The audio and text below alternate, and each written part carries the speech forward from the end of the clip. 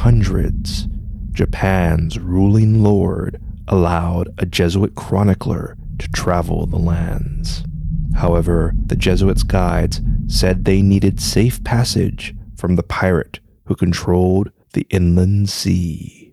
He was Japan's greatest pirate, Takeyoshi Murakami. And this is Legends from the Pacific.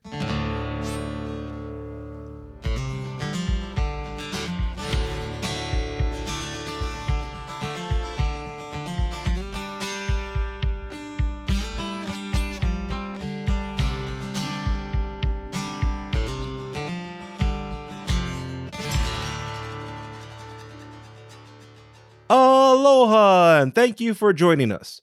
This is Legends from the Pacific, episode 108, Japan's Greatest Pirate, Takeyoshi Murakami. I am Kamuela Kaneshiro, a native Hawaiian professional writer, speaker, and Comic-Con panelist. Speaking of Comic-Con, congratulations to the San Diego Comic-Con organizers for holding the convention over this weekend. Also, mahalo nui loa to our listeners who attended Comic-Con, spreading word of our show, and wearing our shirts. This was the first San Diego Comic-Con to happen since our show began. That's crazy when you think about it. You can support us like our listeners who attended Comic-Con by getting 2 or 3 of your friends to listen to our show. This simple request goes a long way in helping us grow our show. And a big mahalo nui loa to our Patreon members whose support keeps our show going. Later in this episode, your featured song in Hawaiian word, but first, let me share with you the story of Japan's greatest pirate. While Japan had many pirates, Takeyoshi Murakami was considered the greatest. His clan was known for patrolling the straits between Honshu and Shikoku, which is known as the Inland Sea. While his father died when he was young, it wasn't until his grandfather and uncle passed when Takeyoshi's uncle helped him become the clan's leader. Takeyoshi went on to grow his family's power and fortune. Now, according to scholars, Takeyoshi and his pirates were not really pirates in the traditional sense, but more like a type of maritime police. You see, they charged ships a safe passage fee, which protected ships from other pirates and ocean conditions. This latter part was critical since certain areas had strong currents which the skilled pirates rescued ships from or ensured they avoided.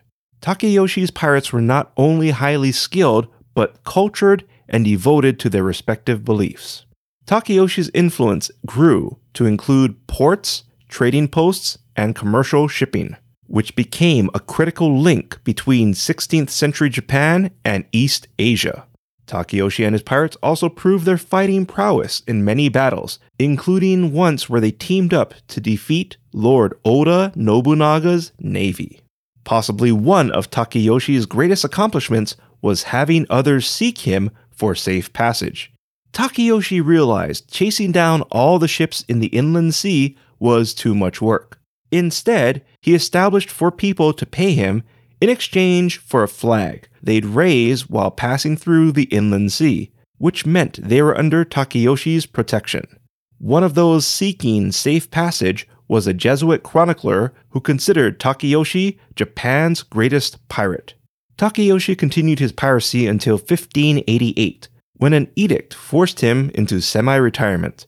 Today, Takeyoshi has been depicted in various media, including the movie Samurai Pirates and the video game series Samurai Warriors.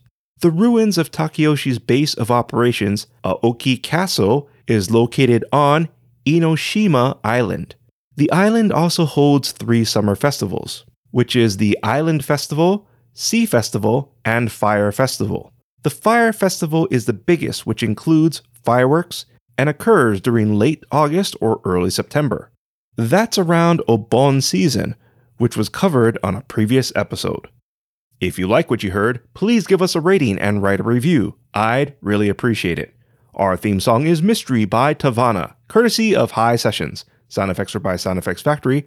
Our music coordinator is Matt Duffy, aka DJ Triple Bypass. Links and show notes can be found on our website, legendsfromthepacific.com, including a link to your featured song, which is Golden Hour by Honoka and Azita, courtesy of High Sessions. Legends from the Pacific was written, produced, and edited by me, Kamuwala Kaneshiro. I also wrote original stories. Your featured Hawaiian word is uku. Uku means fee or fare. An example of uku is, bridge trolls usually make you pay an uku to pass. Once again, uku is Hawaiian for fee or fare. Thank you once again for listening. Mahalo and a hui ho!